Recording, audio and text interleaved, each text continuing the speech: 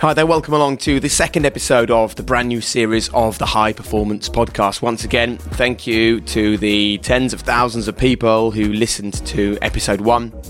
The amazing reaction that we've had. It's been brilliant to be back and to see the kind of impact it's having in your lives. And before we get going with today's episode, I just want to remind you that we have a book coming out. And I thought it'd be quite cool for Damien just to read us a little extract from the book, because I don't want you to think that it's just us rehashing interviews on the podcast. It's so much more than just that. And we've got things called high performance pit stops, which is where we ask you to stop, take a breath, have some learning, change the way you operate. And we thought one of the good ways of having those pit stops was to share stories really from our own career. So this is Damien sharing his own story of what life was like in the Scotland dressing room after a particularly difficult afternoon. Have a listen. High Performance Pit Stop. How to take control. I have seen a few demoralised sports people over the years, but I can't recall a bleaker atmosphere than the away team dressing room at Twickenham at half-time on the evening of the 16th of March 2019. I had worked with the Scottish national rugby team for 4 years, and this match was one of the worst I'd seen. The team traipsed off the field in the midst of a hiding by an energetic England team in front of their home crowd. The score, best looked at through your fingers, was England's biggest ever half-time lead in a Scotland-England match, 31-7. Scotland's players looked like they were in shock. As the medics and physios patched up their cuts and bruises, I was more worried about the long-term mental wounds such a defeat could bring. Over the previous 40 minutes, the team seemed like their confidence had disintegrated. The head coach, Gregor Townsend, was furious. His detailed instructions, thoughtfully explained over the previous week, seemed to have been discarded. He took himself and his assistants into a small room where he could process the damage. When he emerged, he delivered a mesmerising speech. Now he appeared calm, composed and clear-headed. "We need to forget the performance," he explained. "Forget the scoreboard. The game has gone." Instead, he shifted the players' focus from the outcome, potentially being humiliated, to the process, the behaviours they could control. He asked them to focus on 3 behaviours: being brave, taking risks and sticking together. "Do that," he declared, "and we can leave this stadium with our heads held high." Following Townsend's speech, I watched the team focus entirely on the controllable behaviours and almost unbelievably turn the game around. Scotland delivered one of the most exhilarating second halves in rugby history, scoring 5 tries to tie the game 38-all, in the process retaining the Calcutta Cup. It taught me a valuable lesson about motivation, or, more importantly, about demotivation. When you're feeling demotivated, it can help to just focus on the things that are in your hands. There's a story, perhaps apocryphal, about Winston Churchill in which he advocates making 2 lists: a list of all the things you can do something about, and a list of the things you can't do anything about. Do something about the things you can do something about, and then go to sleep, he says. This is what Tom Daley did when he was training for the Olympics. And it was what Scotland learned to do in that fateful second half at Twickenham too. If you're ever feeling demotivated, write down all the things that are in your hands and cut out everything else. So that is a short extract from High Performance, Lessons from the Best on Becoming Your Best. You can order it right now by hitting the link in the description to this podcast. At waterstones.com, you can get yourself a signed copy. And we're also going to be doing a live show in Bristol on the 14th of December. So if you want to come along to that, you can also hit the link in the description to the pod and get tickets for that as well. But let's get on with it then. It's time for the second episode. Oh, you're going to love this one. Here is what you can expect from the High Performance Podcast today. You're finally coming back to who you fundamentally are, because as a kid, you didn't lay in front of a mirror and criticize your face or your chubby thighs. You literally crawled up to it and kissed yourself. You used to spin in front of it. You used to dance when the music came on. Life taught you to criticize and ignore yourself. If you long to feel happier, if you wish you were content, if you wish you could stop focusing on the things that are going wrong, If you wish you could forgive yourself for stuff the way that you can forgive everybody else, if you wish you weren't so bloody hard on yourself, you better sit up and pay attention to what I'm about to tell you, because this shit is real. What I'm about to tell you is the single most powerful thing I have ever discovered in my entire life. Oh, she was so good. I can't wait for you to hear the rest of this conversation. Today's episode comes next. Before we get going, a quick shout out to Lotus Cars, our founding partner, who've been with us from day one on the High Performance podcast, and things are getting excited at Lotus. Their journey to becoming a fully electric car manufacturer is moving forwards in leaps and bounds. What they've actually released this week is their new lightweight electric vehicle chassis. Now, it's one chassis that can support all kinds of different vehicles going forward. So it could be a 2 or 4 seater, different wheelbases, different battery sizes, different layouts. And they've actually said that already the chassis they've created in partnership with Brunel University is 37% lighter than it is on the Lotus Emira V6, which is their 60k sports car, which is going to be released, well, it's out now, I guess, but you can get your hands on them from 2022 onwards.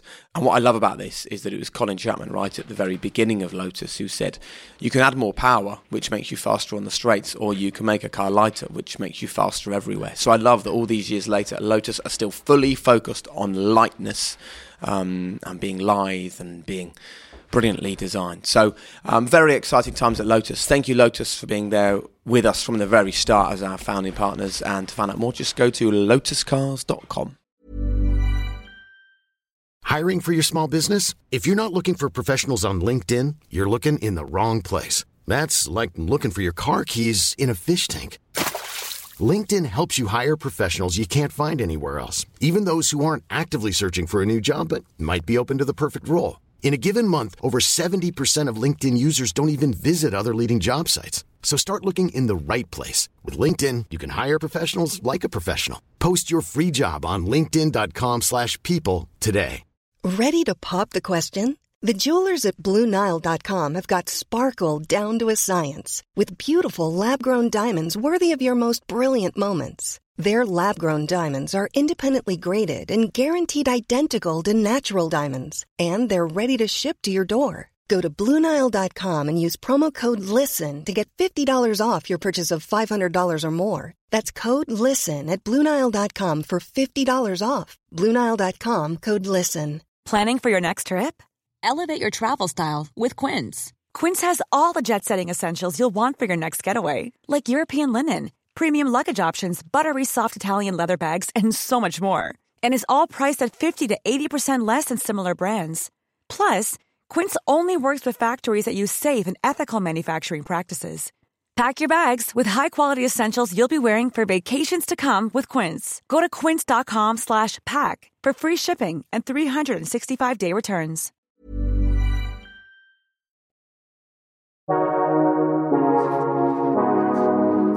Okay, I'm not sure how we've done it, people, but today we've managed to book one of the most popular motivational speakers in the world. Millions and millions of people have been impacted by her passion and her desire for helping and improving other people, from her online courses to her numerous audiobooks to one of my go-to reads, The 5-Second Rule, to the daily posts that she puts on her Instagram. You need to follow her. Every morning when I wake up, I look to the left and my wife is there. She says, I'm just seeing what Mel's put up overnight. She truly believes that you, and I am talking to you right now, the person listening to this, she believes that you deserve to feel valued. And the biggest lesson of all is it actually starts with you. Her new book is The High Five Habit. It's an absolute honor to welcome to High Performance Mel Robbins. Mel, thank you very much for making the time. Oh, well, thank you. And I should probably thank your wife for being a fan, since that's how you likely found me. Well, I introduced her, so there you go. Let's get straight into it, Mel. To you, what represents high performance?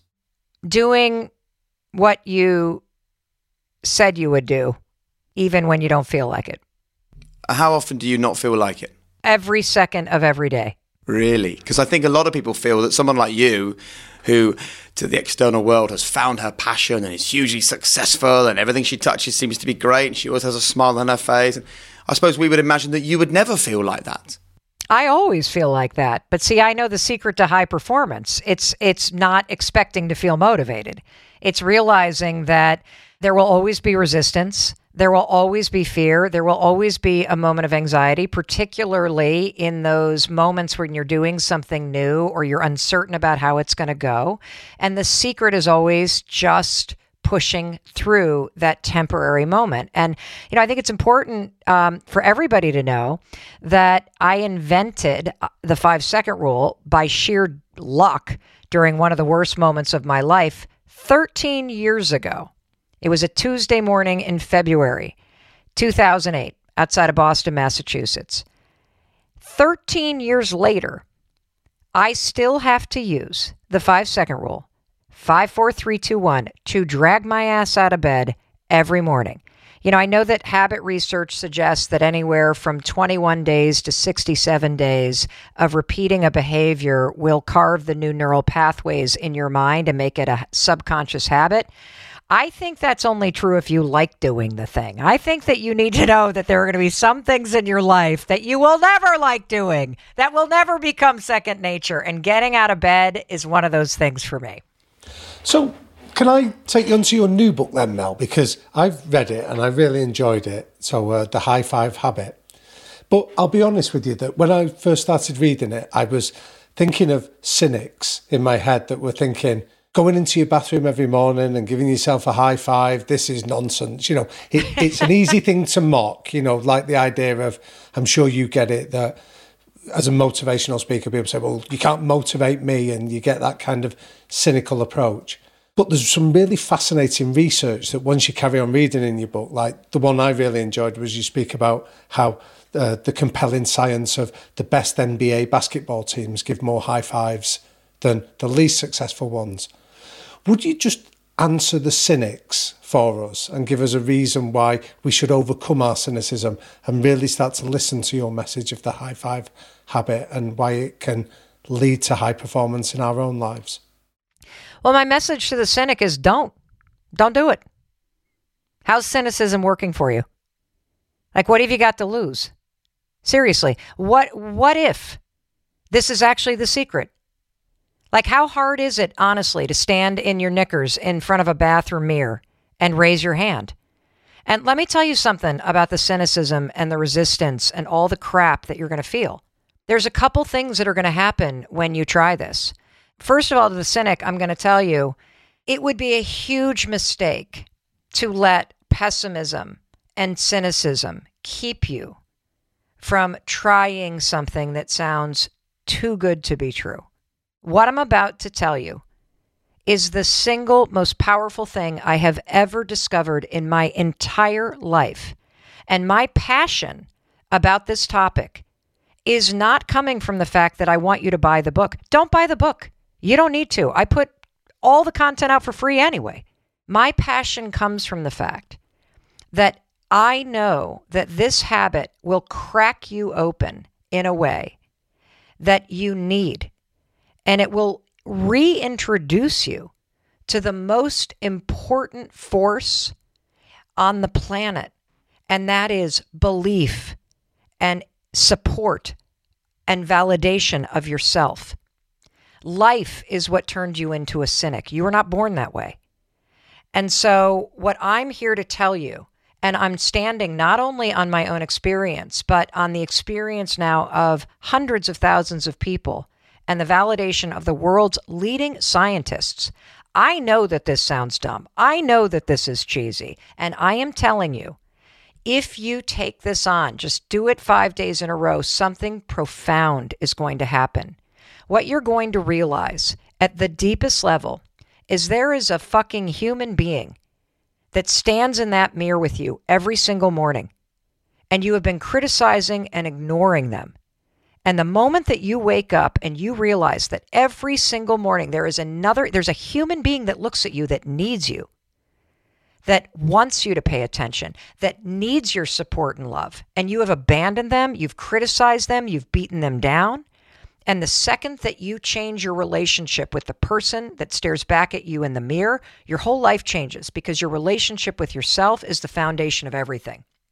And so let me tell you, though, the story of how I discovered this, because when I start to unpack the layers and layers and layers of what is happening, this is foundational. It's foundational to your experience, to your fulfillment, to your happiness, to your confidence, to all of it. And so I'm here to tell you, if cynicism works for you, keep doing it. Don't even try this. Stop listening to us right now. But if you want something more, if you long to feel happier, if you wish you were content, if you wish you could stop focusing on the things that are going wrong, if you wish you could forgive yourself for stuff the way that you can forgive everybody else, if you wish you weren't so bloody hard on yourself, you better sit up and pay attention to what I'm about to tell you, because this shit is real.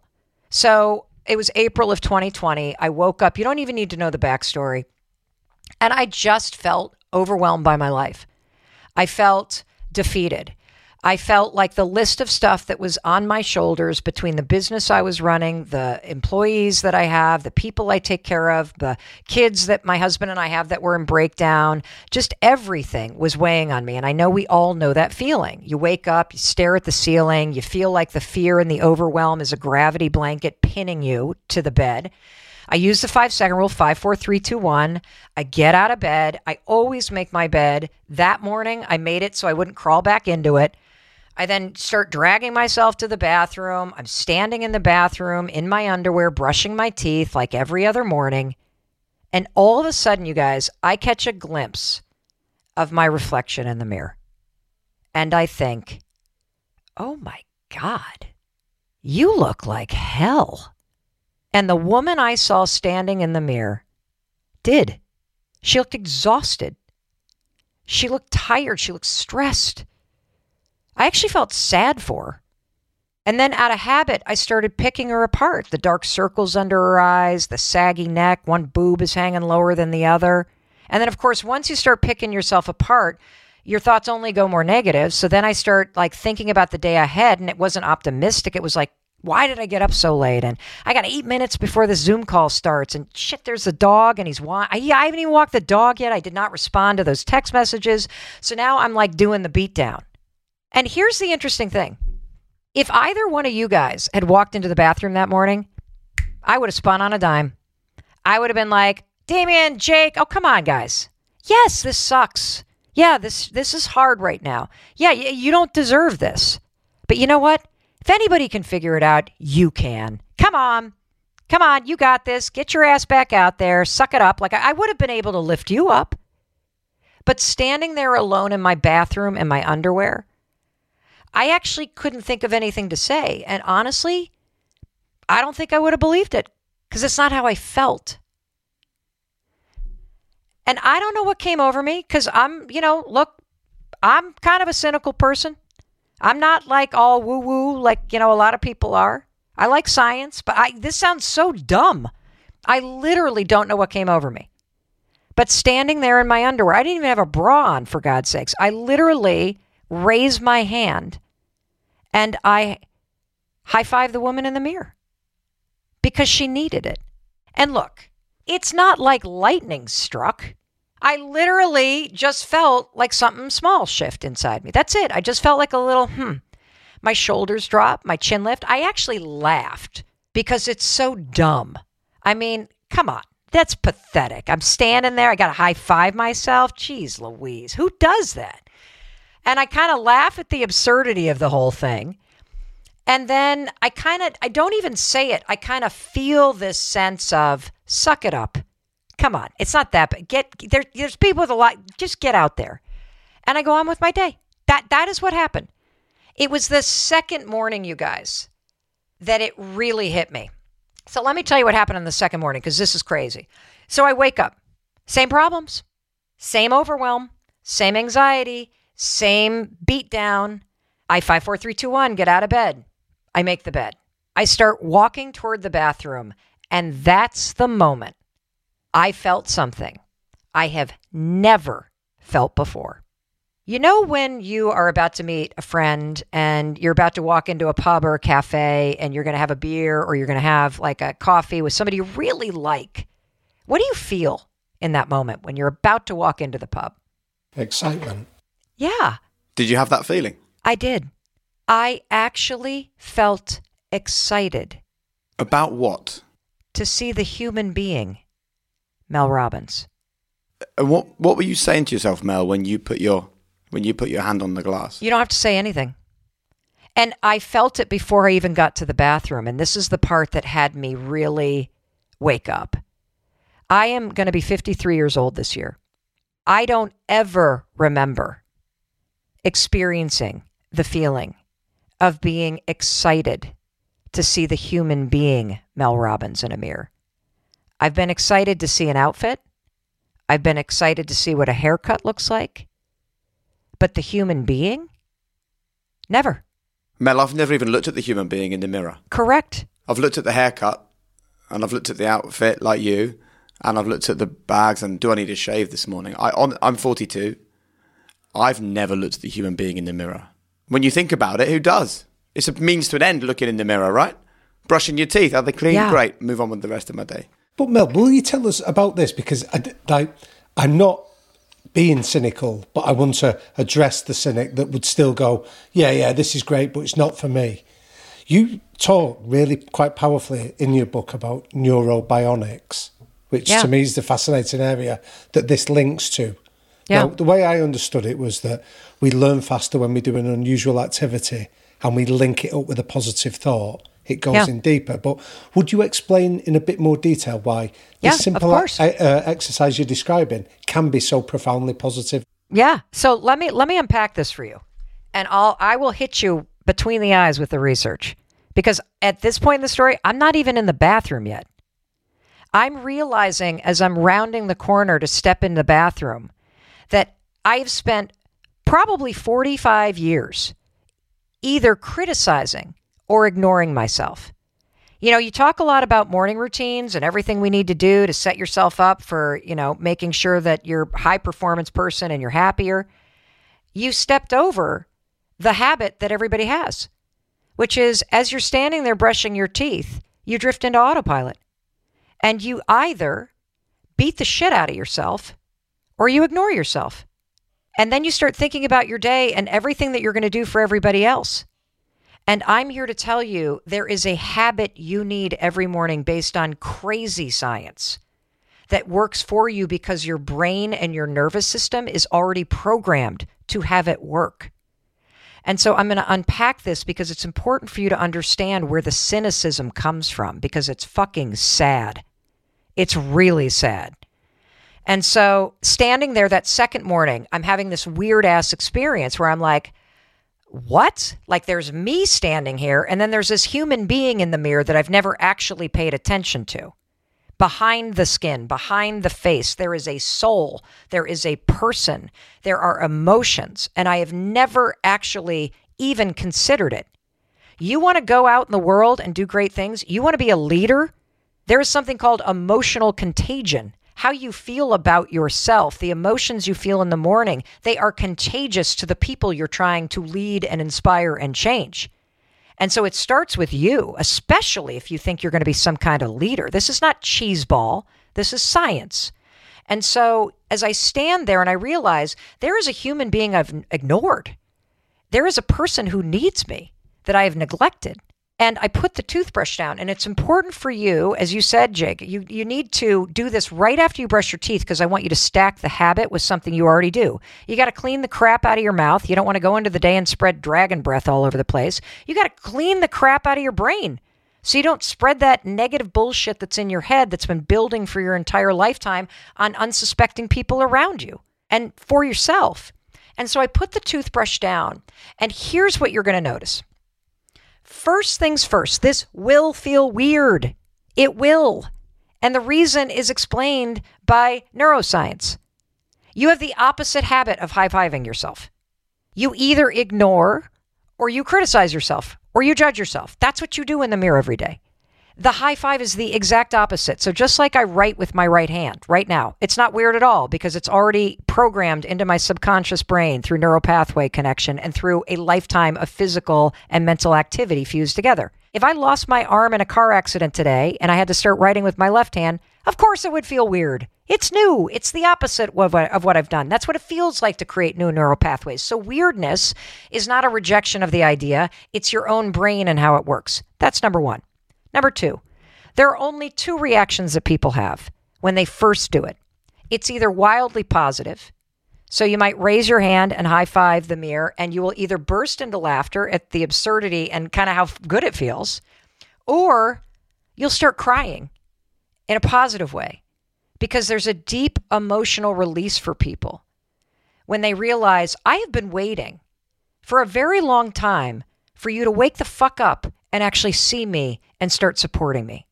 And the tears come from a sense of relief that you finally got it. You're finally returning home. You're finally coming back to who you fundamentally are. Because as a kid, you didn't lay in front of a mirror and criticize your face or your chubby thighs. You literally crawled up to it and kissed yourself. You used to spin in front of it. You used to dance when the music came on. Life taught you to criticize and ignore yourself. So this is a coming back to what is innately wired into your DNA, this need for support and celebration of self. And so it feels so good. And I'm going to explain the science behind that because there's so much science here that we've even uncovered since finishing the book. It's bananas. So the second, though, and more likely response is the resistance. You will scoff at it. You will not do it. You'll roll your eyes. You'll tell yourself this is stupid. Let me tell you where the resistance comes from, because this is what's blocking you from being a high performer. It's blocking you from feeling fulfillment. It's blocking you from the happiness and joy you deserve. When you stand in the bathroom every morning, you drag your entire past into the bathroom with you. So if you've ever been abused or experienced trauma or been discriminated against or been abandoned or heartbroken or have had anything done to you that makes you feel like you're unworthy or unlovable or somehow you're damaged, that experience in your past is the evidence that you use to see a human being that is unworthy or unlovable or damaged because of those things. And so you see somebody who doesn't deserve celebration because of those things.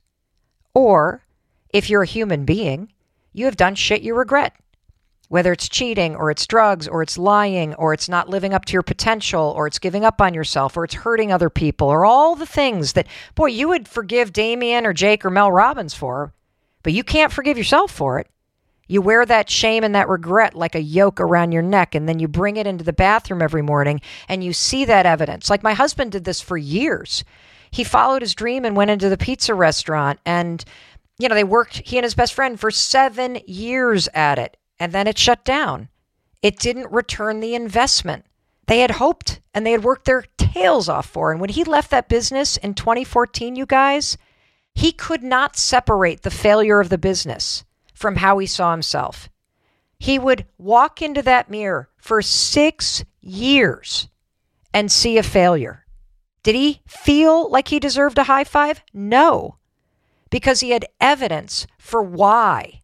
And that's the resistance. There's another reason why, and this is big with high performers. It's because you believe that it's only when you're achieving something that's worthy of celebration that you deserve it. That until you have the money in the bank, until you have the number on the scale, until you're married to the right person or living in the right neighborhood or driving that Range Rover or whatever the fuck it is that you think that you need, or your hair's not kinky or this, that, or the other thing, that until you have that thing, you haven't done anything worthy of a high five. So why would you, on a random day, raise your hand in celebration, given the fact that you're not where you think you should be? That's what the resistance is. That's what your cynicism is. And it's become a habit. And here's the sad ass part about all this.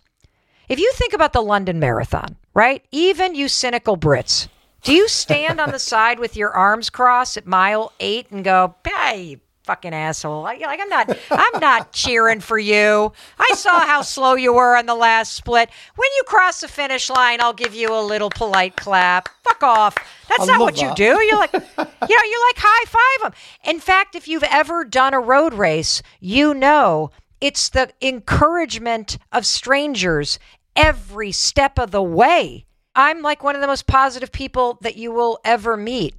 And I did not know how to stand before myself until I discovered this and actually see the human being Mel Robbins, somebody who is trying, somebody who needs help, somebody who doesn't ask for help, somebody who's waiting for somebody to show up and acknowledge me and help me and read my mind.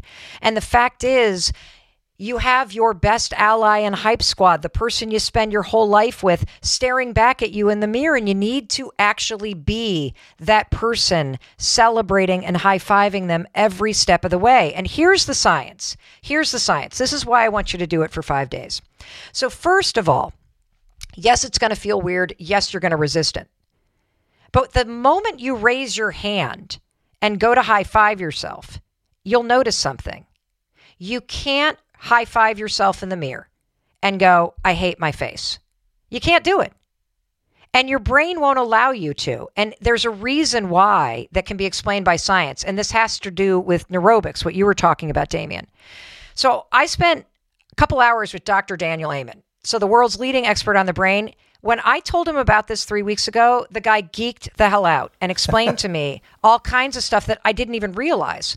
So he said, first of all, and this part we write about in the book based on neurobics, marrying a physical motion that's unexpected. So you never high-five yourself, so it's unexpected. So that, snaps your prefrontal cortex into motion, like, what the heck's going on? With a positive new thought, it's the fastest way to create a new neural pathway. And so he basically said, so you guys, when you've high-fived people, in sport or in life, or you've received one, what does the gesture of a high five, without anybody saying anything, what does it actually communicate to you? I see you. I acknowledge you. Yeah.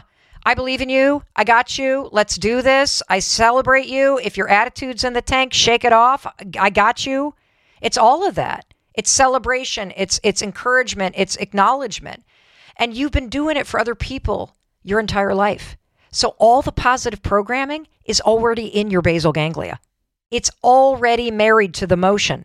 So when you raise your hand and you do the physical gesture, your brain recognizes it, you guys, and it overrides any critic, any habit loop associated with bashing yourself, silences it, and it overrides it with the positive programming and marries it with your reflection. Do you realize I've been doing this for a year?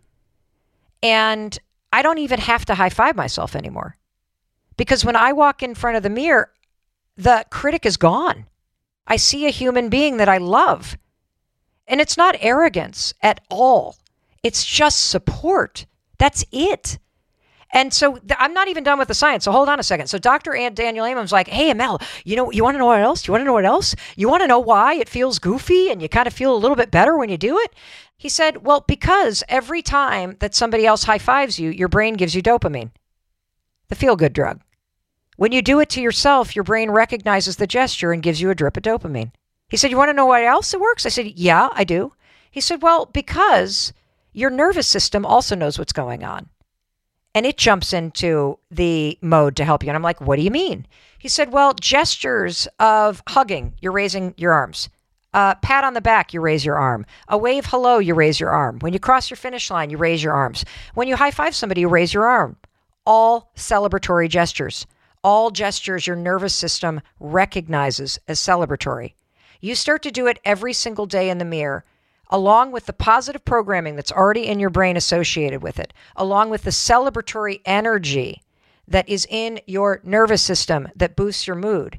Your body and your brain is already conditioned, wired by a lifetime of experience to have this override your circuitry and program a new set of neural pathways and an entirely new experience that you will feel when you see and think about yourself. It's crazy. It's amazing. This is Paige, the co-host of Giggly Squad, and I want to tell you about a company that I've been loving, Olive & June. Olive & June gives you everything that you need for a salon-quality manicure in one box. And if you break it down, it really comes out to $2 a manicure, which is absolutely insane. It's also so easy to get salon-worthy nails at home with Olive & June. The difference between how your nails used to look when you did them yourself and now with the Mani system is a complete game changer. The best thing about Olive & June too is it's a quick dry. Dries in about 1 minute, lasts for 5 days, and full coverage in up to 1 to 2 coats. Visit oliveandjune.com/perfectmani20 for 20% off your first system. That's oliveandjune.com/perfectmani20 for 20% off your first system. Hiring for your small business? If you're not looking for professionals on LinkedIn, you're looking in the wrong place. That's like looking for your car keys in a fish tank. LinkedIn helps you hire professionals you can't find anywhere else, even those who aren't actively searching for a new job but might be open to the perfect role. In a given month, over 70% of LinkedIn users don't even visit other leading job sites. So start looking in the right place. With LinkedIn, you can hire professionals like a professional. Post your free job on linkedin.com/people today. When you're ready to pop the question, the last thing you want to do is second-guess the ring. At BlueNile.com, you can design a one-of-a-kind ring with the ease and convenience of shopping online. Choose your diamond and setting. When you find the one, you'll get it delivered right to your door. Go to BlueNile.com and use promo code LISTEN to get $50 off your purchase of $500 or more. That's code LISTEN at BlueNile.com for $50 off your purchase. BlueNile.com, code LISTEN. So, Mel, we get a lot of teachers and parents listening to this podcast, and I was particularly taken by the line that you said about that many of us haven't been taught the skill of being kind to ourselves, which is what the book is around. So what advice would you give to those of us that are parents or those of us that are teachers about how we can start to educate children around kindness? Well, the most powerful way to teach anybody anything is to not tell them, but to show them. It starts with you. If you stand in front of the mirror and criticize yourself, your kids are hearing you. If you say, let me get in the back of the photo because you don't like your body, your kids are hearing you. If you screw up and you're like, bloody hell, why do I always suck? Your kids are hearing you. Their brains are like little sponges absorbing your patterns of behavior. And if your patterns of behavior include being hard on yourself, criticizing yourself, hating your body, your kids hear it. And so it starts with you. That's number one. The second thing that I would say is that there's a really interesting study that we write about in chapter 2 that was mind-blowing to me that every educator and parent needs to know. Now, you guys talk about the growth mindset all the time, right? You know the difference between a growth mindset and a fixed mindset. We all know that. So researchers wondered, what is the best way to motivate somebody to tap into that sense of resilience when you're facing a challenging moment, right? And so they did this study where they divided kids into 3 groups, and they tested 3 different forms of encouragement. One of them was based in the fixed mindset stuff. So they would walk up to students and verbally tell them you're really smart, praising a fixed trait about them, which, helps a little bit to feel encouraged, but doesn't really go the distance. The second group got the growth mindset praise, which is, of course, as we all know, praising something that you have control of, which is your effort. Oh, you're really perseverant. Oh, you're such a hard worker. The third group, the researchers didn't say a thing. They just gave the kids a high five. Those kids that got a high five during a challenging task, those kids outworked both of those groups, felt better about themselves, worked longer, pushed through more challenges. The researchers were so blown away that they changed the title of the study when it was published in Frontiers of Psychology, the research magazine, to the motivational power of a high five. And the question is, why? Why is it more motivating than verbal praise? Well, the reason why a high five is so motivating is because it fulfills a human being's most foundational emotional needs. When you high five somebody, whether it's yourself or your kid, when they're going through a challenging moment, first of all, you hear them because the high five says, I get it, this sucks. Like when my husband started doing this, he still felt like a failure. The high five doesn't say, you're awesome. The high five says, I get it. There have been some things that have really gone wrong. And guess what? I'm still here for you. I still believe in you. That's what it's doing. So when you high five a kid going through a challenge, you're acknowledging that this is hard, but you're also transferring the energy of your belief back to them. It's a shared celebration in your ability to face this moment. And I'm here to tell you, you can build that partnership with yourself.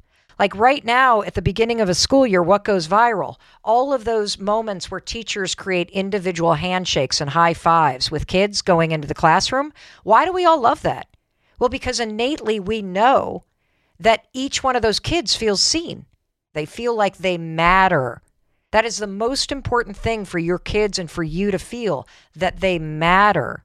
And so I think that A, you should certainly be adopting the high five, and B, you should be modeling this.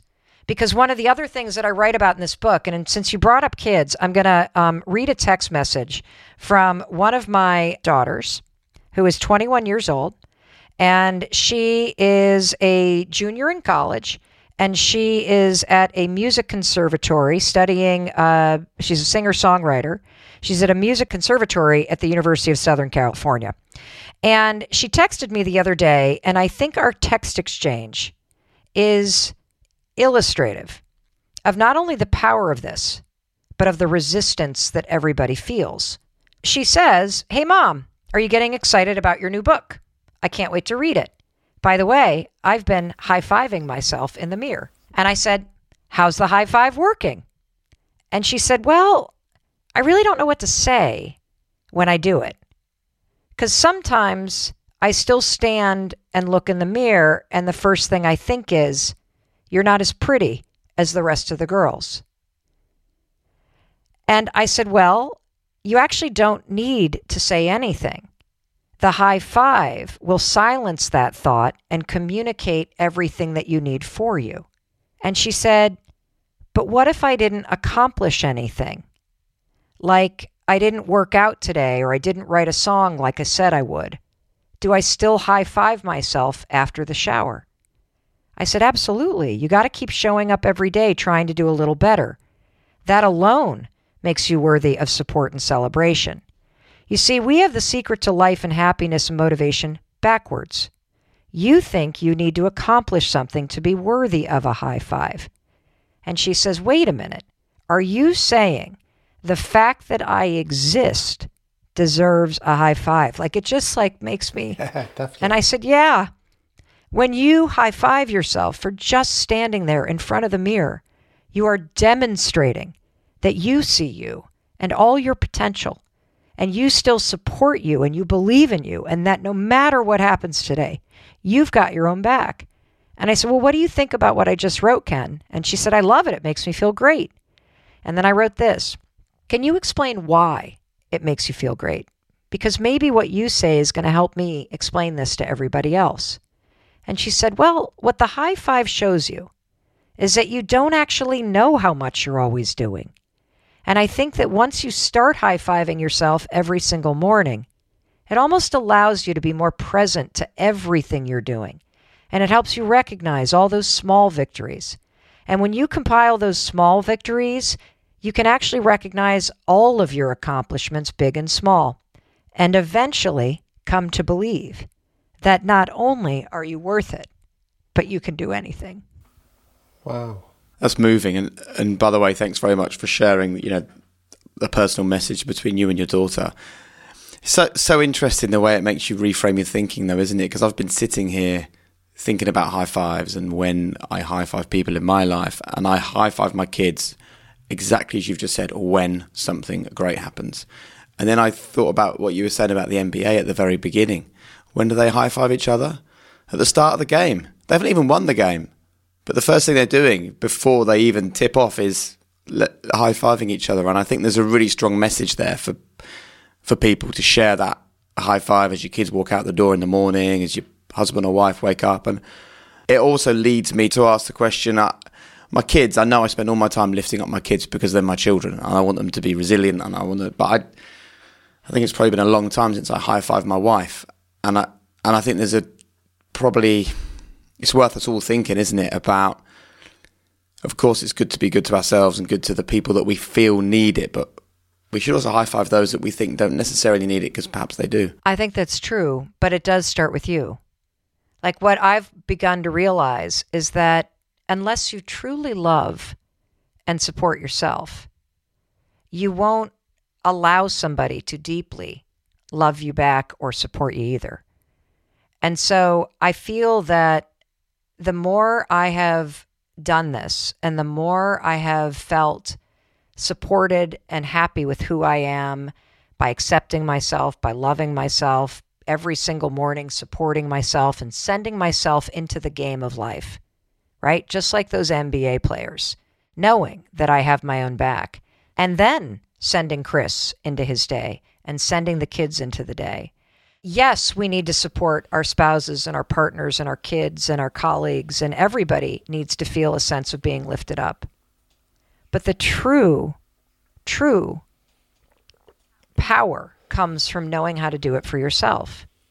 Because it's in those moments when you're alone that how you see yourself and how you treat yourself matters. Like I get this text, and this is at the beginning of chapter 4, that would break anybody's heart. And we all have gotten a text like this from somebody we love. How do I not feel like the ugliest girl at the bar every time I go out? Now, it doesn't matter, Jake, how I see her. It doesn't matter if I high-five her or I tell her that she's beautiful and smart and loyal and amazing human being. Because her experience of her life is not determined what I think of her. It's determined by what she thinks of herself. And so the other reason why this high-five habit is so important is because a mantra is not going to work. If you hate your body, or you think you're the ugliest, or you think you're a failure because your entrepreneurial venture failed, standing in front of a mirror and chanting, "I'm awesome," it's not going to work because your brain doesn't believe it. You've been saying the opposite for decades.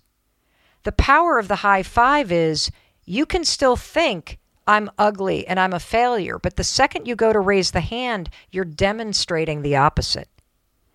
And so it's really important that this is something that people take on for themselves, because only you can change how you see yourself. And it's only through action and acting like a different person that your brain will fall into line and start to see you as a different person. And if you're too scared to do it because you have such a low opinion of yourself, you don't really want to get to know the person in the mirror, what about those people? Do it anyway. 5, 4, 3, 2, 1. Do it anyway. You desperately want to. You have been withholding it from yourself. And on the total opposite, the people listening to this now thinking, that's great, well done, Mel, amazing. There are people out there that need it, but I don't. I'm confident enough. I'm happy enough. Life's good enough. What would you say to those people? Don't do it. It's not beneficial to everyone. Of course it is. Regardless of their own opinion. Like, so even if they think they're great, they should try anyway? Even somebody who thinks they're great is bullshitting themselves. Because at the end of the day, there are things you've never forgiven yourself for. There are pieces of you that you pick apart. There are parts of you that you hide and that you've shoved away and that you've never faced. And there's a level of contentment. There's a level of freedom that comes from truly accepting all of you. Everything that you're not, everything that you are. There's a level of happiness and joy that comes from truly being able to stand with yourself and understand that all those things that you did that you'd rather forget, you just did them while you were trying to survive, and it's time to fucking forgive yourself. It's time to move on. Like so many of us that are high achievers, by the way, are trying to prove through our actions that we're actually worthy. And all of the bolstering and the nice cars that we drive and the fat bank account. Look, I'm one of the most successful people you'll meet. I make a shitload of money. I am making a huge impact in the world. And all of that shit is outside of me. It created a life, guys, where I'm just busier and busier and busier.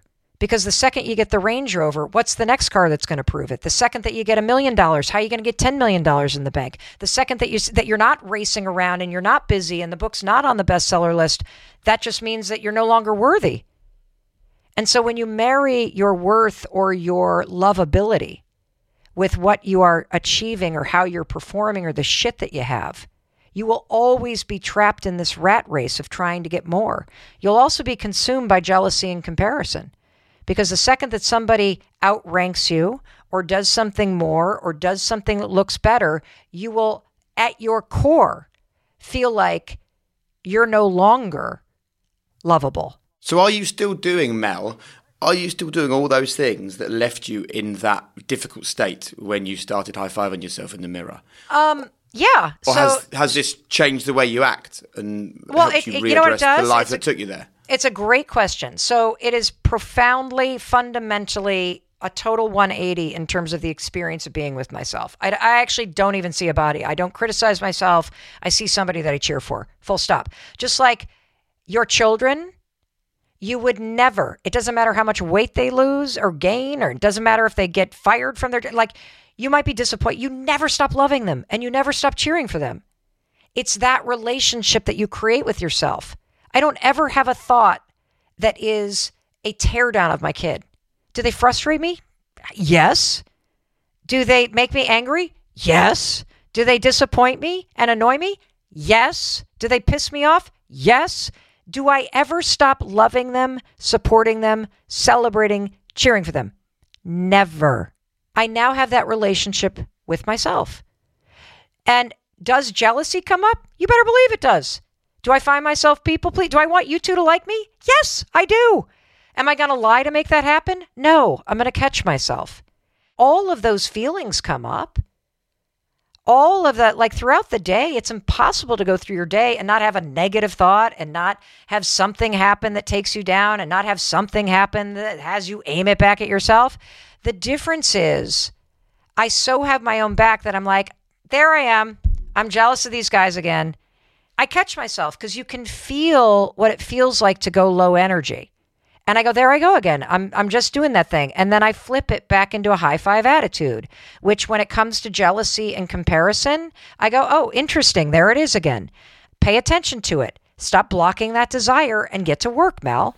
So let's just pause there, Mel, because I think you're talking about that emotion of jealousy. And one of my favourite chapters in your book was where you argue that jealousy is a good thing. Yeah. So your explanation of it and your argument was fascinating. Would you mind sharing that for our listeners? Well, first tell me, what did you get from it? Because I think you got something from it that was a bit of a breakthrough. I really like the idea that you identified that there's a message coming for you. So when you say that, so you might see somebody, say it might be somebody with a great physique and you feel jealous of them. And then you say, what is it telling me? Well, it's that I want to have a physique like that. And therefore I need to think about how I can start working harder for it. So it was just a really interesting way of framing what is often seen as a negative emotion. Yeah, Damien, excellent. It could also mean this. It could also mean that you don't want the physique, but you actually would wish that you would respect your body a little bit more. You wish you would take your health a little bit more seriously. And so jealousy is a really interesting phenomenon because it's an emotion that is deeply personal. Number one, it is impossible to be jealous of someone or something that you don't authentically desire. So for example, I'm not the least bit jealous of anybody who owns a magnificent penthouse apartment in New York City because I do not want to live there right now. I don't feel a thing other than good for you, nice apartment. Like I don't feel anything because that's not meant for me right now. So jealousy is deeply personal. And the issue with jealousy is when you don't understand what it is. Jealousy is just like it's a direction on a map of your life. Jealousy tries to get you to pay attention to something that you want. If you're jealous of somebody who, for example, has a brand new kitchen, this used to happen to me all the time when I was like, I didn't know any of this stuff. I would get consumed with jealousy every time we'd go to somebody's house who was nicer than Chris and mine, or every time somebody went on a nice vacation that we could not afford, when we were in the restaurant business and just had no money. And of course, I would channel my jealousy by aiming it at my husband and screaming at him for not being more successful, And when I started to unpack the jealousy, I realized for real that it wasn't about doing a renovation at our house.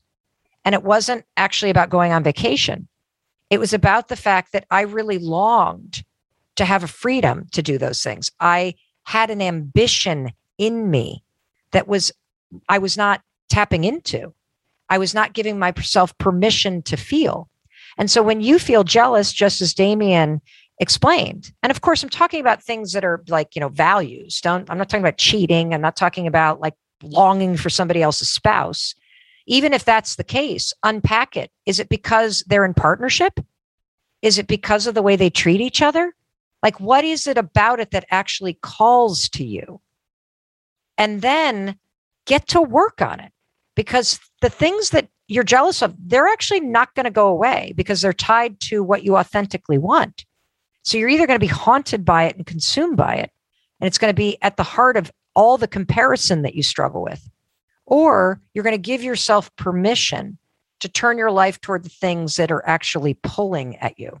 Brilliant answers. I mean, it's so interesting to sit and listen to this.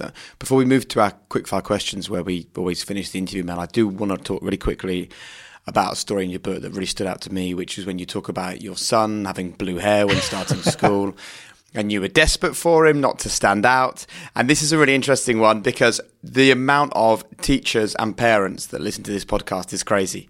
And I think this is good for them, because what we need to do is nurture individuality, but without projecting our own sort of adult worries and fears onto our children. What is the answer to doing that? Well, this is like a horrible story because it makes me feel like the world's worst parent.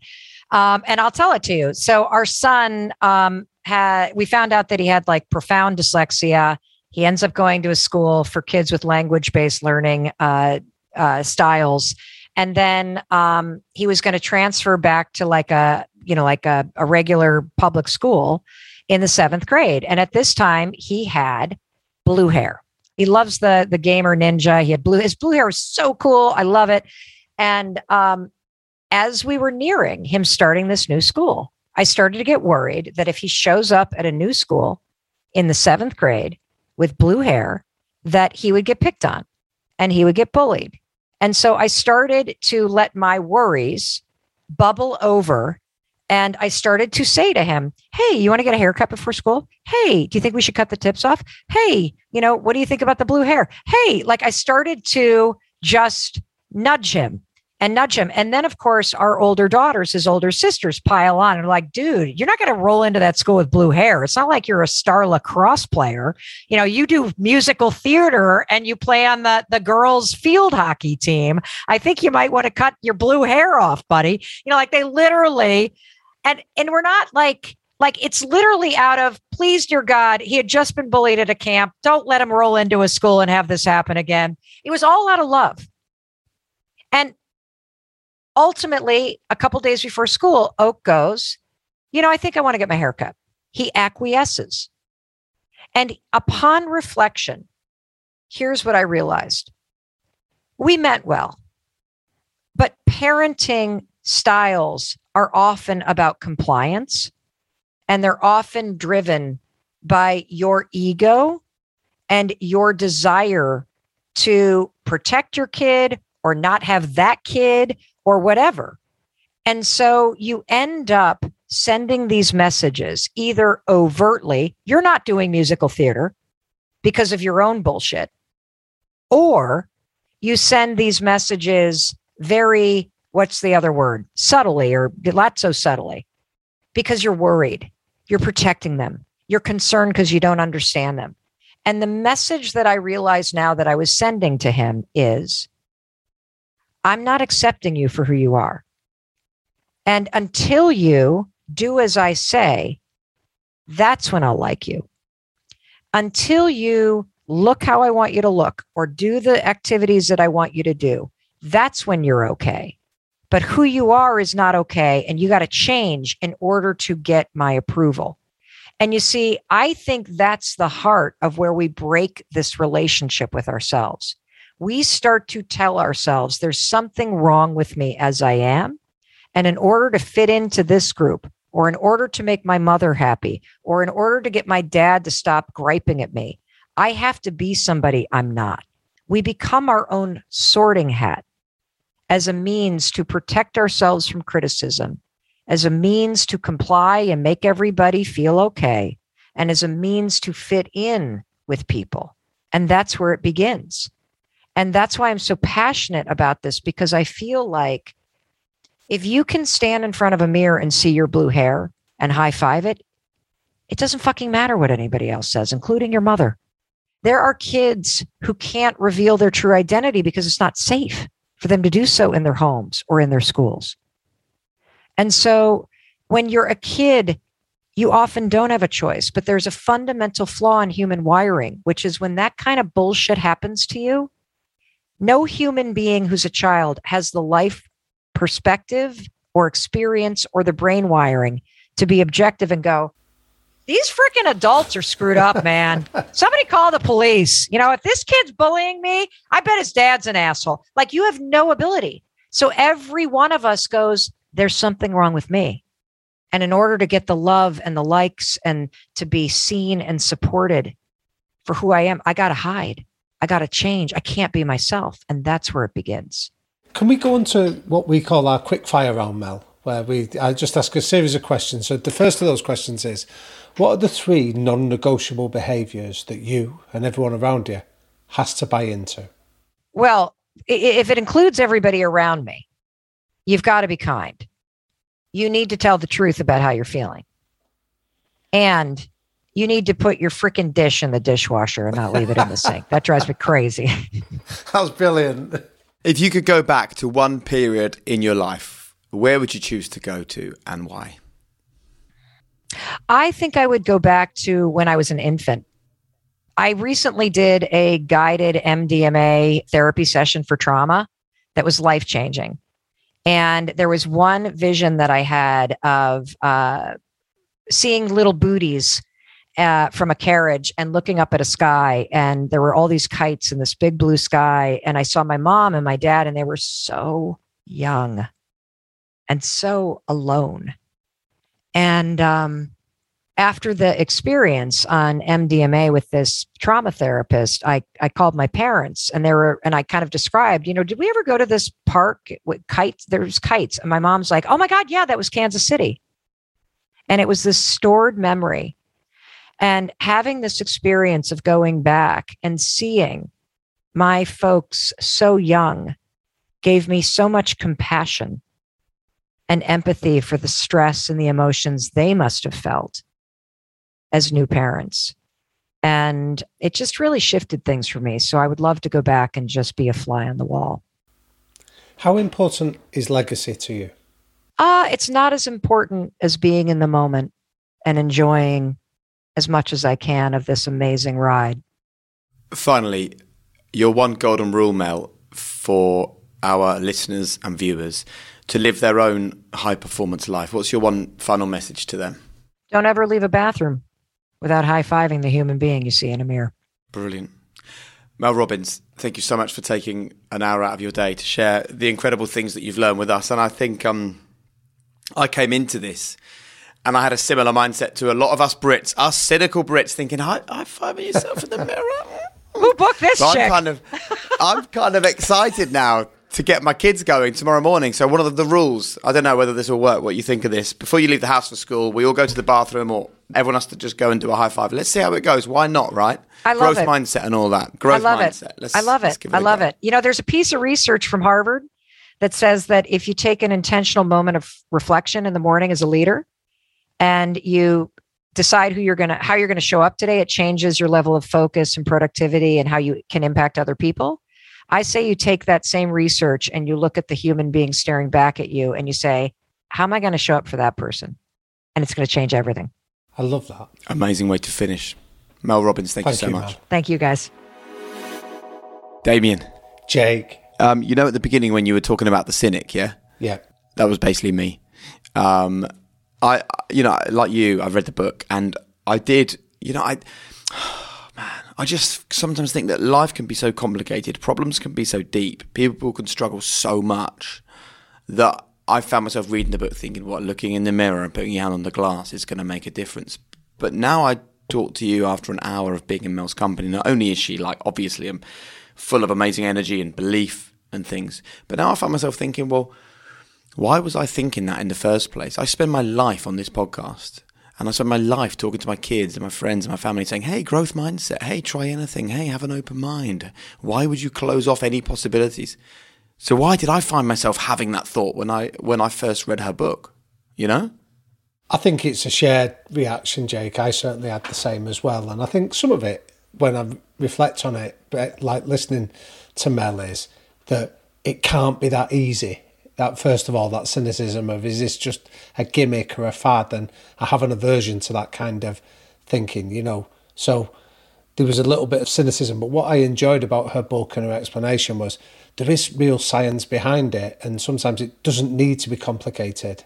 And also, you ask yourself the question, what's the worst that can happen? You try it and it doesn't work. Like you said, you're still in the same position you were if you're the cynic that hasn't tried it. But you see, almost the most common message that we get, and you'll see it as well on your socials, is people getting in touch with us to tell us that this podcast has changed their life, right? Every one of those messages frustrates me because we haven't changed those people's lives. They have done it themselves. And what I love about Mel's message is that I think if there's one thing that we are all absolutely crap at still, it is talking to ourselves, and it's giving ourselves credit for the things that we've done. And those people that send us messages saying it's brilliant, my life has been changed, we haven't done a good enough job because they've listened to this podcast, felt everything's great, but still haven't realised they are the reason everything's great, not us. Absolutely. People make a choice to come and download this podcast. They make a choice that they're going to carve out an hour of their day to listen to it. And equally, that choice still applies for if they're going to take an idea and do something with it. Nobody else can do that. It's all about the choices they're making at each of those interventions. That is the difference between being a high performer and just being stuck where we are. I love the final point. That image has really stuck with me about the idea of when you're running a marathon and somebody being on the sidelines criticising you and abusing you as you're shuffling along. You know, having done a couple of them myself, I empathise with what she said about when people are encouraging you and cheering you on, the difference it makes. And just the idea of doing that to yourself at the start of a day is quite a powerful metaphor. One of my favourite questions, to people is, who do you talk to the most? And they always say my husband or my wife. Then they say their kids, and then they say their work colleagues, and they might say their friends. And every time, I love it, I say every single one of those answers is wrong because the person you talk to more than anyone else is yourself. And I still think that's almost the place we need to begin. We have to understand, before we can understand the power or the impact of something like the high five habit, we have to understand that self-talk is so common, so popular, and we get it wrong so often, or we just simply don't do it. Well, there we go, Damien. I'm off to the mirror. I'm going to mine as well, so thanks, Jake. Why not? Why not? I'll let you know how we go. And again, huge thanks to Mel for giving up her time to come and talk to us. How can you fail to be inspired by someone with such belief and energy and passion?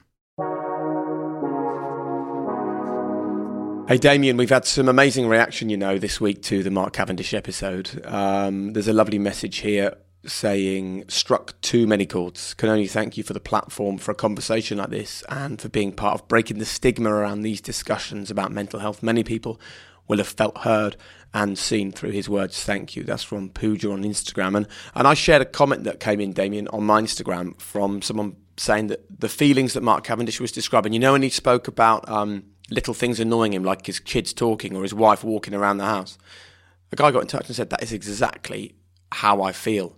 And I just thought that it was me not being very nice. I didn't even consider that maybe I've got a mental health problem. And he's gone to see his GP because of listening to that podcast. And I think that what more can you ask other than helping people in that way, right? Absolutely. I think if that resonates in any way for anybody listening to this, please, there is help out there, whether it's Mind or some of the other brilliant charities doing work in this area. Please go and get help. You're not alone. And there are people out there that are willing and able to really give you help to recover from these challenges.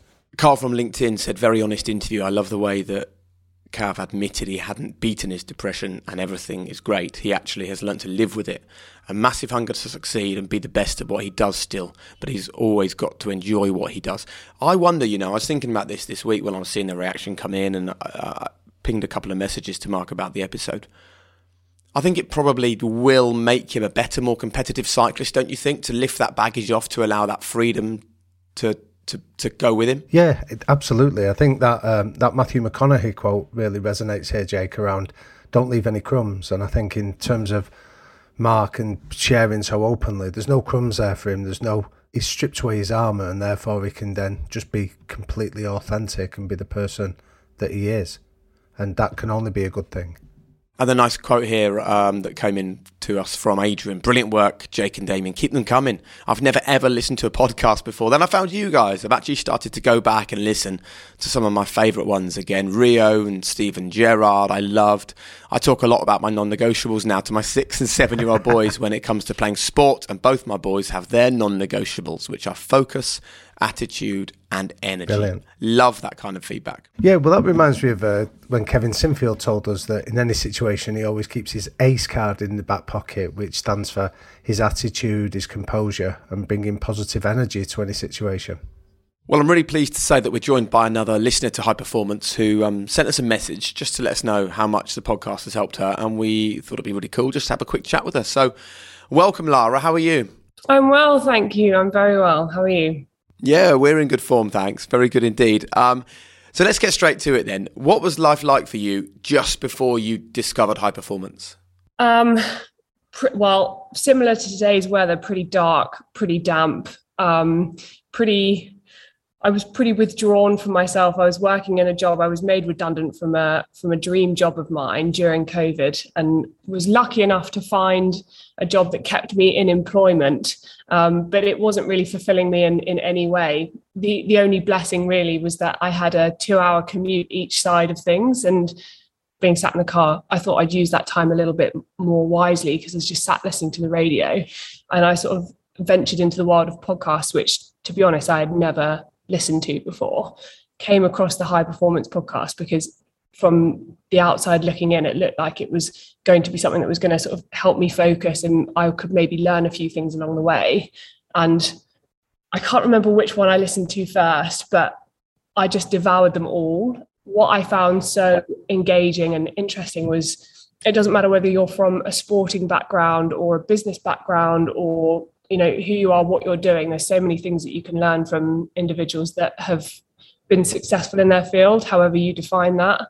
Oh, well, thank you, Laura, for listening. I mean, from Jake and myself and the whole team, it's a real privilege when we hear that that people make the time and choose to listen to us. So would you tell us, like, what did the podcast do for you? What were the kind of messages that you found helpful? So I think, my father founded a classic and sports car business. And since he's run that business, he sort of said to me, Lara, come on, you should come and work with me. I'm so busy, I could do with the extra pair of hands. And I never wanted to just be Ashley Nicholls' daughter that worked here because I was his daughter. I wanted to get my own credibility. And I felt like going out into the workplace and working for different brands and different manufacturers would be the way to do that, so that I could then come back and work here. But I was always finding an excuse. I was always saying, now isn't the right time, Dad. Like, I will do it, but we need to wait for the right moment.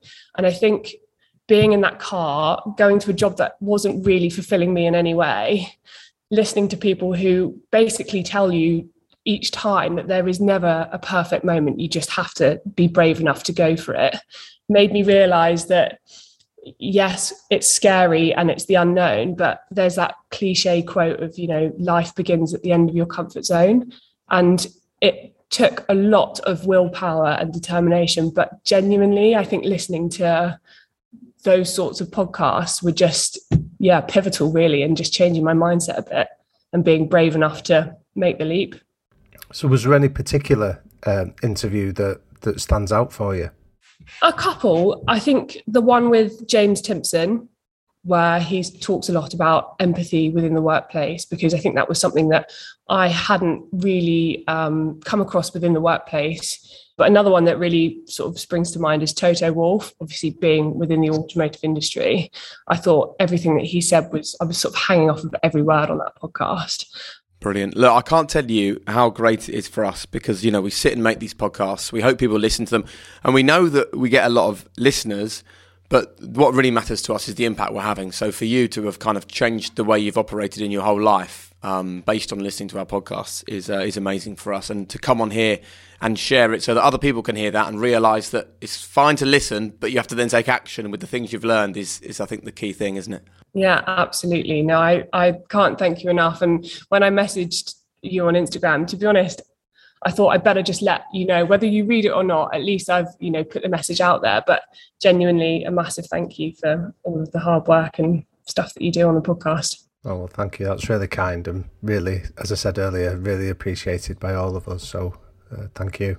Ah, Damien, what a lovely lady, and how nice to hear that kind of feedback. Yeah, I often think that the podcast is like when you send a child out into the world, and in many ways that they have to stand on their own 2 feet. So it's always really nice how you hear that she's taken their messages, translated it into something positive and tangible for herself, and then implemented it and done something with it. It's incredibly gratifying.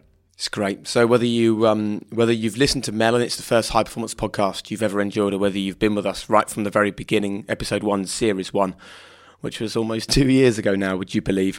It's lovely to have your company. If you want to get your hands on our new book, it's out on the 9th of December, but you can pre-order it now. You can get signed copies. Just hit the link in the description to this podcast. You can come and see us live in Bristol on December the 14th. But wherever you are in your life, wherever you're up to today, whichever country you're in listening to this podcast, thank you so much for spending just an hour or so to come and join us and to see if we can alter your mindset or help you in some way. As always, huge thanks to the whole team behind the High Performance Podcast, our founding partner, Lotus Cars, of course. Thanks to Finn Ryan at Rethink Audio for his hard work, to Will, to Hannah, to Eve, of course, to Professor Damien Hughes. You can find us across Instagram. You can watch us on YouTube. You can get us wherever you get your podcasts. But whatever you do, keep on coming back for more, because every single episode, there's new learnings, there's new takeaways, and there's new lessons. Wherever you are, have a great day.